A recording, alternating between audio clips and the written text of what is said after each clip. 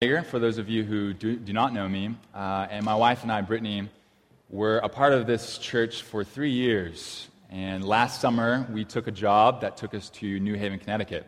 So we're back visiting, and it is really a delight to be back. We enjoyed so much about being a part of this community in Christ, and growing in Christ together, and doing life together in so many ways. So it really is a delight to be here this morning.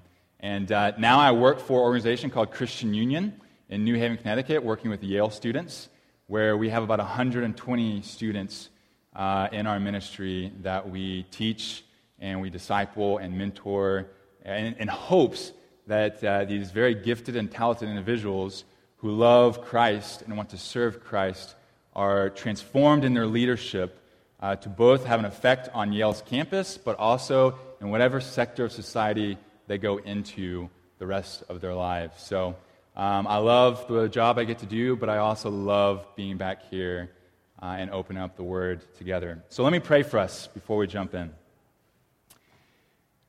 Father, you are holy and great and wonderful and beautiful. Lord, we pray now that as we open up your Word, your Spirit would stir our affections for you, that your Word would come alive and confront us and be more than just words on a page, but would truly transform us into a people that look more and more like you, that love you and love others as you call us to do. So we gladly submit this time and submit our lives over to you. We pray now, God, that you would work and transform by the power of your Spirit. We pray through Christ our Lord. Amen. What did you expect from your career path? What did you expect from your job?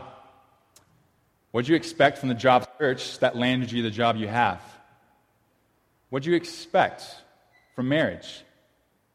What did you expect from marriage after kids?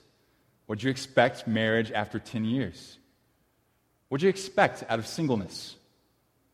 What did you expect out of dating relationships? What did you expect out of friendships? What did you expect out of your Christian faith? Expectations shape so much of how we experience life. Brittany and I moved this past year to New Haven full of expectations, right? I had a brand new job that I had gone through a very up and down job search that took us from coast to coast, staying here one moment, going elsewhere the next. And so I finally had this job. I had a salary for the first time in my life. Brittany could stay home with our new daughter. We had a lot of expectations. But soon the reality of life hit, and my job became busier and more demanding than I had expected, which made managing life, both at work and at home, much more difficult than expected. Being married and having a striving, growing marriage while becoming new parents in a new city became much more difficult than we had expected. Only being 2.5 hours away from the place we loved and cherished became actually a lot further away, feeling like it was, than we had expected.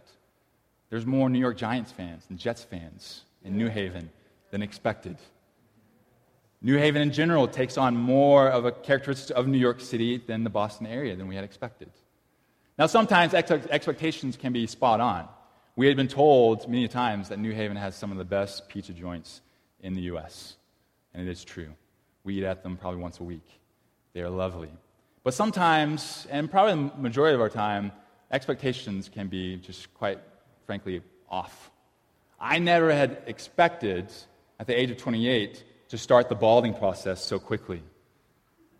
I grew up with the expectation from my mother that I had the same thick head of hair that her father had. But now, I'm fostering a new expectation that probably when I'm 30, I'm going to have a hairdo more like Matt Cruz than Matt Moran. Right? Expectations foster so much of how we experience life. And our expectations from this past year have definitely been challenged and even changed in certain respects. And I think it's the same way with our Christian faith. Our faith should be constantly challenged out of what we expect out of it and possibly even changed. And today, Paul is going to challenge our expectations. He's going to tell us that our faith that justifies us in Christ, as he's established in Galatians chapter 1 through 4, as you guys have heard throughout this whole past year, is going to carry expectations with it. Expectation specifically to be restorers of those caught in sin, and more generally, an expectation to bear the burdens of other people. Our faith carries an expectation with it. Paul's saying we should expect to be in the mess of one another's lives. Expect to be in the mess of one another's lives. So let's read Galatians chapter 6, verses 1 through 6 again. Starting in verse 1, he says, "Brothers, if anyone is caught in any transgression, you who are spiritual should restore him in a spirit of gentleness. Keep watch on yourself, lest you too be tempted. Bear one another's burdens, and so fulfill the law of Christ. If anyone thinks he is not something when he is nothing, he deceives himself. But let each one test his own work, and then his reason to boast will be in himself alone and not in his neighbor, for each will have to bear his own load." Why, Paul? Why? Why should we expect to be in the mess of one another's lives? Why should we expect to be in each other's sin? Why? Why carry each other's burdens? Don't we all individually have enough burdens on our own? Why? We should really seriously ask this question of Paul. Because Paul's not giving these expectations and really these responsibilities for us just out of thin air. It's not like these commands or these expectations floated down from heaven and we're just supposed to receive them. It's not like an angel whispers them into our ears. But Paul is giving these expectations out of the justified reality that he just laid out in Galatians. That those in faith those faith in Christ are justified in him. Out of that reality and out of the whole vision of humanity that he has, that he gets from the biblical narrative.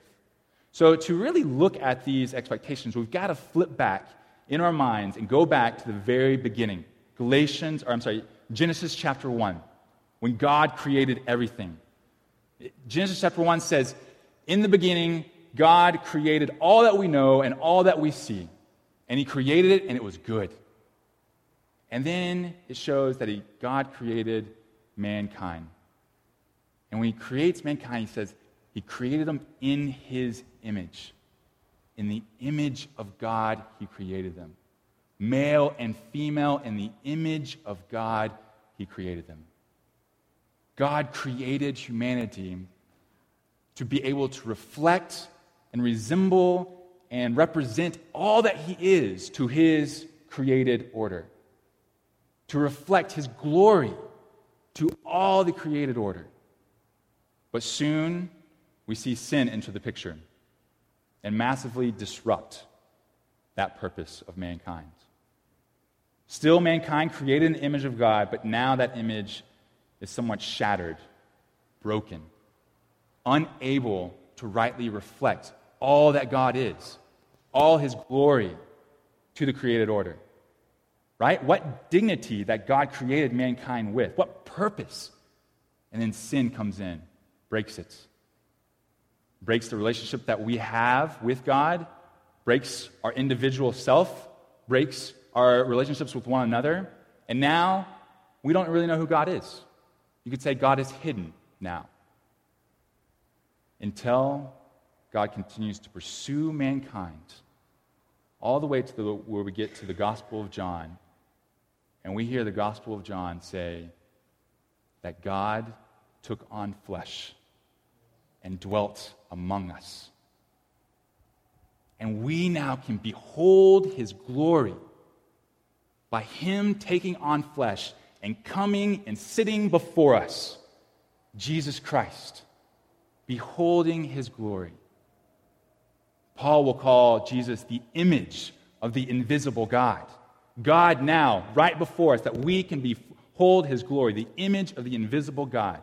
And what is this glory that we see? Paul explains it in Philippians, the passage you heard read earlier, that because Jesus was God, he humbled himself. He emptied himself, becoming a servant, being perfectly obedient, a perfect image bearer of God the Father, being obedient to the point of death, even death on a cross. This is the glory of God before us, the image of the invisible God. And Paul now saying, those of us who are justified in Christ through faith, right? Unbelievable, this gospel that we have to look and behold the glory of God. We now are justified. God came and dwelt among us, took on flesh, so that we may know him and be reconciled to him. Justification by the image of the invisible God. But now we also are called to participate in that image. We now are being restored in our own image that we were created in through the image of the invisible God, Jesus Christ, the glory of God. And so now we're not just called in our justification to be justified, but to participate. We're justified to our restored image bearing through the faithfulness of Jesus Christ. So burden bearing here, where Paul gets this command, is simply image bearing, the very purpose that mankind was created for, the very dignity that mankind was created in by God. And so now, called in Christ to be a restored image bearer is to be a burden bearer. Burden bearing is image bearing of the image of the invisible God, Jesus Christ, the glory of God dwelling among us, that we can see and that we can have life in and be a restored image bearer that burdens or carries the burdens of others. Expect to be in the mess of one another's lives. So, this faith now expresses itself primarily in the community. Paul just got done explaining how our freedom now is a freedom not to ourselves. The freedom that we have in our faith in Christ is not a freedom to serve ourselves or to serve our flesh, but to serve one another. This faith expresses itself through love. And so now, the community, the life of the community takes the shape of this faith. And that's where Paul gets these commands. So let's get into the text now. He first says, brothers, you who are spiritual. Two implications here. Paul is calling out the community and saying that we share such a common life together that we can be called brothers and sisters. We can be called family members. We share a common life and a common responsibility. When he says, you who are spiritual, that could sound like, someone who's reached a varsity level of Christianity. Maybe, a pastor or maybe a Christian counselor. You've reached a certain level of spirituality. So this role's for you. No. He's saying both for the community, all of us, we share a common life and a common responsibility. Because those who are spiritual are those who have the Spirit, and those who have the Spirit are those in faith in Christ. That's everyone. This expectation to be restorers, which we're going to get to, is for the whole community of Christ. Then he says, for those caught in transgression or caught in sin. What does that mean? You could hear that and think that, okay, the restorer then is almost like playing a game of hide and seek. The restorer is the one seeking and the one caught is the one hiding. And we're to go out and find and seek and shed light. That's not the feeling of the passage at all. The one caught in sin is one as if you're overcome by something that you can't get out yourself. You're completely overcome by it. Living in Connecticut, I've had the privilege of already swimming through the Connecticut River. It is a beautiful river. It's actually very expansive, larger than I thought it would be. And as you look at it, you see the water, and it looks very nice and appealing. But what you don't see by just looking at it is that after about 10 yards into the river, there's another about 10-yard span of the river that has thick, nasty seaweed. And so when we jumped into the river to go swim across the river, we didn't realize we were going to hit this wall of seaweed. But we were already committed, so we just kept on going through it. And as we swam through it, it's like this seaweed was so thick that it wrapped around your legs. It kind of tugged at you. So you had to stop every once in a while and literally kick it off you. Unravel yourself from the seaweed to continue on. And we made it through fine, and we enjoyed ourselves in the middle of the river. But then obviously we had to turn back and go back through it. And so we thought to ourselves, well, maybe it'll be easier to kind of like float on our backs and just kind of skim the surface of the water. Possibly that would be easier, but no, it wasn't. As we floated on our backs, trying to skim just the surface of the water, this seaweed was so thick and nasty that it comes over your shoulders, almost in a sense tugging your shoulders. And so you literally had to stop and take that stuff off you. It was disgusting. I don't think I ever want to swim in the Connecticut River once again. But this seaweed, in a sense, was catching us as we were swimming. And if we weren't good swimmers, or at least decent swimmers, we could have been all the more caught and endangered in that seaweed. Now, see, the Bible, what it tells us about humanity in its brokenness is that we're not good swimmers. We can't swim well when we're going through thick, nasty seaweed. We need outside help getting out of thick, nasty seaweed. We easily get caught in thick, nasty seaweed. And we need help from the outside to get us out of being caught in sin. And there's the need of transparency, right? If you're caught in thick, nasty seaweed and you can't swim out of it, you got to tell people. You got to be open. You have to have the willingness to be open to have help come from the outside and help you get out. The need for transparency for a bad swimmer caught in sin. The need for transparency for a sinner caught in sin. But see, the thing about sin is that it hates openness.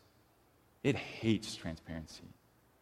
It will make your heart feel so twisted, so corrupt, so nasty that it convinces you just to shove it a little bit further back, just to put it in the back, dark corners of your heart. No one can know about that. Who knows what they'll think of you? So just shove it a little bit further back. And in so doing, it isolates you, pulls you further and further away from others and from the feeling as if you can be in a relationship with God. Sin makes you feel so twisted, deceives you from thinking you can ever be transparent and real and genuine with the thoughts and intentions of your heart. And so sin hates openness and transparency. Do we understand the weight of our sin? Do we understand the deception of sin? Do we understand, do we sense the reality that we are becoming more and more isolated as we shove sin just in the back, dark corners of our hearts? Because the key of getting out is transparency. This is biblical wisdom all over the place. As transparency and the vulnerability of openness before others increases, so the Spirit's power of healing and liberation increases in our lives. As we increase in openness towards one another, so we can experience transformation through the power of the Spirit. And this is when the role of the restorer becomes absolutely crucial. To restore expresses the imagery of something that is misplaced or out of place and needs to be put back, needs to be corrected and put back in order. Like a dislocated bone or broken bone, right? I'm sure we've all seen a dislocated bone. It's nasty. I remember when I was 5 years old and I saw my brother dislocate his thumb, and his thumb, pointed somewhere like this. It was nasty. As a 5-year-old, it was disgusting. I didn't want to be around him until he got that thing fixed. And just like a dislocated bone, gentleness is crucial. Someone needed to come in and put enough pressure, but yet enough gentleness and calmness about the situation to be able to restore his thumb back to order so that the healing process could continue. It's It's like a dislocated bone. The job of the restorer has to come in with extreme gentleness. Gentleness presents and creates an atmosphere of calmness, where a heart that is in tension and in pain feels more calm and relaxed to be open, to express really what's going on. Gentleness, both with dislocated bones and someone caught in sin, is crucial. And what Paul really is doing here is he's showing that gentleness is just one aspect of the fruit of the Spirit, that in chapter 5 he just got listed out. So really, the restorer has to be one walking in line with the Spirit, walking both with the boldness and the courage to confront a brother or sister in Christ with what's going on, but yet with extreme gentleness, extreme calmness, and love. That only comes from the Spirit. It doesn't come from us. Because we so often have such a morally superior disposition about us. We so easily are so quick to criticize. Do we understand the weight of the role of the restorer that we're called to? Do we understand that we, as those called to restore people, can either cause sin to be crammed even further deep into the heart, in the dark corners of the heart, by our quick criticism or our morally superior disposition, or we can cause and create an atmosphere where it's safe to be a sinner, and you can come out and actually claim sin and actually experience the restoration of the power of the Spirit. And what's so hard about a morally superior disposition that so often expresses itself into quick criticisms is that we typically don't know that about ourselves. We can't really see that in ourselves. But a morally superior disposition will cause sin to run and hide. And we need to hear Paul's warning that if we think we're something, if we think we've reached a certain level where sin now is no longer there, or specific types of sins are no longer a problem for you, then you need to check yourself and realize that's not what the gospel says. The gospel says you're more screwed up than you ever will think that you really are. There's more layers to that onion that haven't been peeled back. But at the same time, the gospel says you are more deeply loved than you can even imagine. So a gospel disposition comes in and says, man, I'm just as screwed up as everyone else. Still deeply broken and sinful. And yet at the same time, so deeply loved and still in the process of being restored. And so the restorer has to come with the understanding of their own brokenness. Has to come. Because as we come and as we understand ourselves more and more to be broken individuals, so the one caught in sin will have all the more courage to step out and say, yeah, I'm there, and I need help. I need my brother and sister to walk with me. Burden bearing is getting into the mess of each other's lives. It is restoring one another caught in sin. We need a gospel disposition. So how do we do this? How do we specifically do this? I'm picturing a gospel community group where actually you do confess sin. And if someone actually has the courage to confess real, tangible sin, how do you be restored? 5 things I would say. Number 1, don't be shocked. Don't be shocked by a sinner actually confessing real, tangible sin. Be more shocked if nothing is going on. If you've got a clean slate. Don't be shocked by it. Number 2, listen and understand. Listen and understand that there is a long, broken story underneath that confession. A long, broken understanding story that you probably just have a small glimpse of. So be quick to listen and be quick to understand. Number 3, point them to Christ. Point them to Christ. Sin causes your eyes to simply be turned in on yourself, to where all you see is your own twisted behavior and all you see is that you are completely alone. The restorer has to come in and say, no. Look to Christ.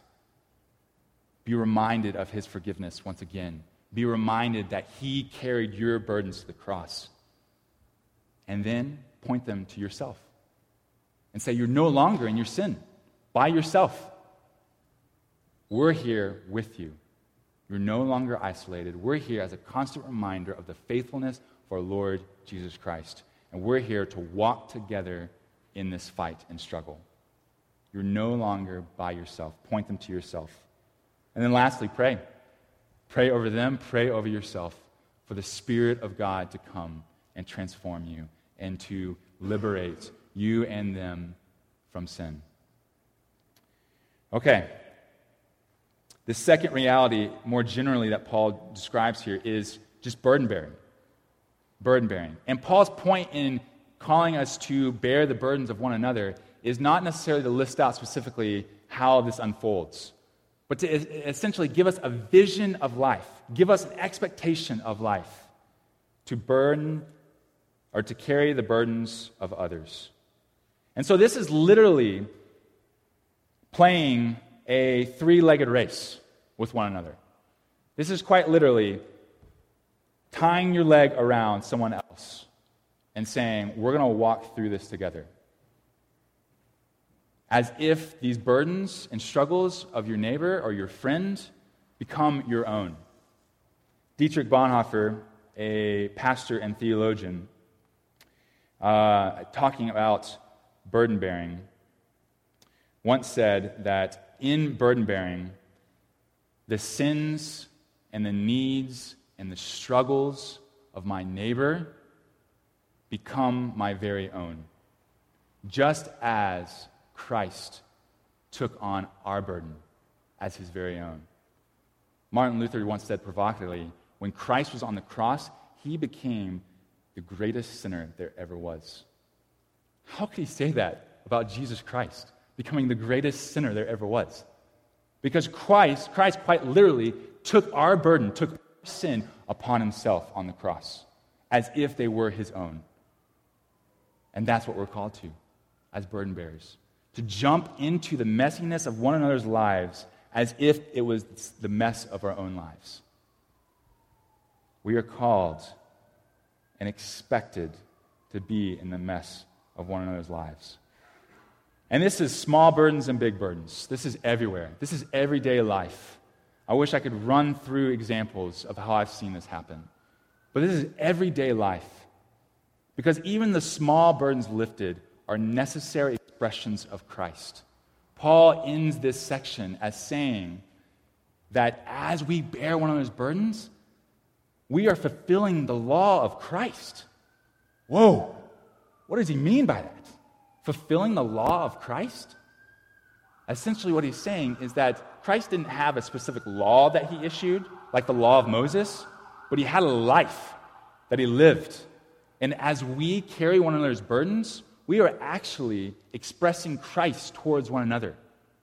We are a visible representation of Christ towards one another, fulfilling the life of Christ. The life of Christ, which expresses itself supremely through his self-giving love that took him to the cross. So as we bear one another's burdens, as we jump into the mess of one another's lives, we are becoming Christ towards one another, where we can visibly and tangibly see the reality of Christ before us as we jump into the mess of one another's lives. Burden bearing is being Christ for one another. Expect to be in the mess of one another's lives. And guys, this is our strongest witness. Because there's a great cost to burden bearing, right? There's a sheer physical energy that it takes. We have burdens ourselves. And so to expect and live life where we enter into the burdens of others, it's at a great cost of time, energy, resources, and most of all, comfort. Comfort. It is quite true. It's a burden to bear. But this is our strongest witness to the surrounding community.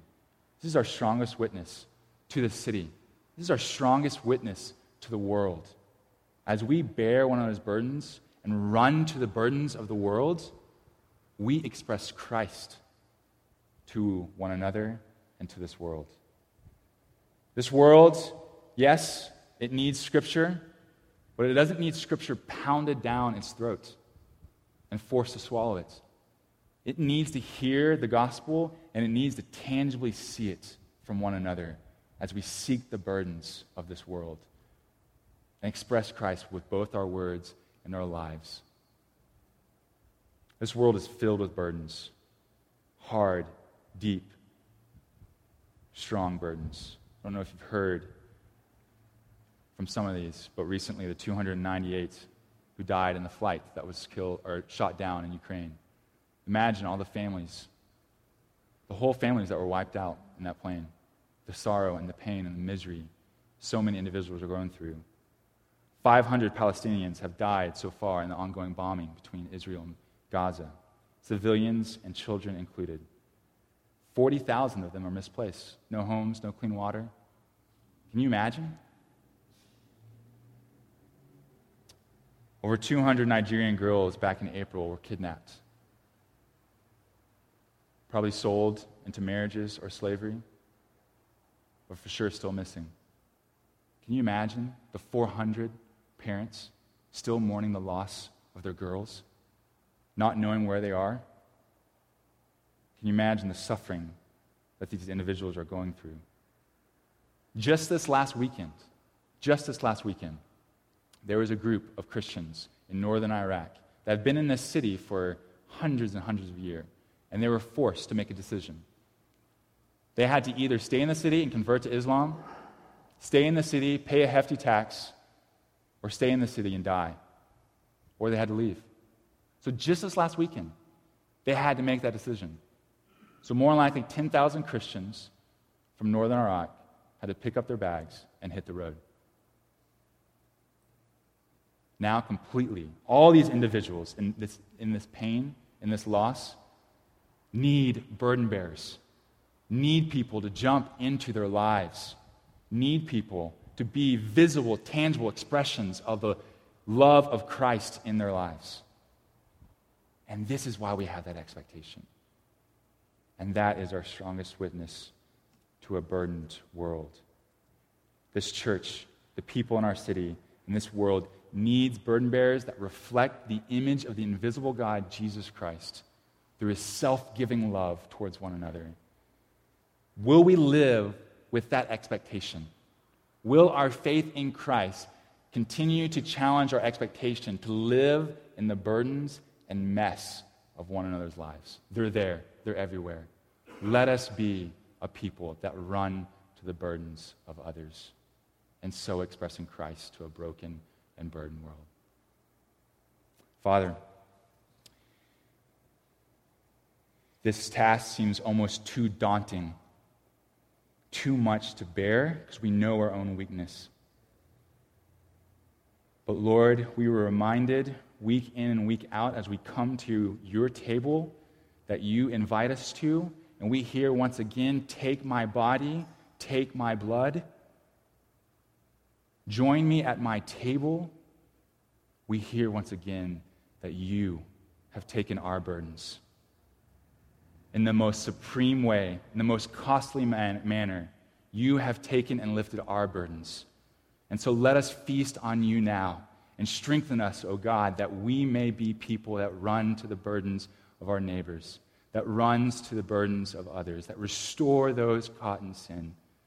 Let us be these people. Let us live life in this expectation, that you may be known, that more people would join this table and feast upon you and find life in you, that your kingdom may come. We pray this through Christ our Lord. Amen.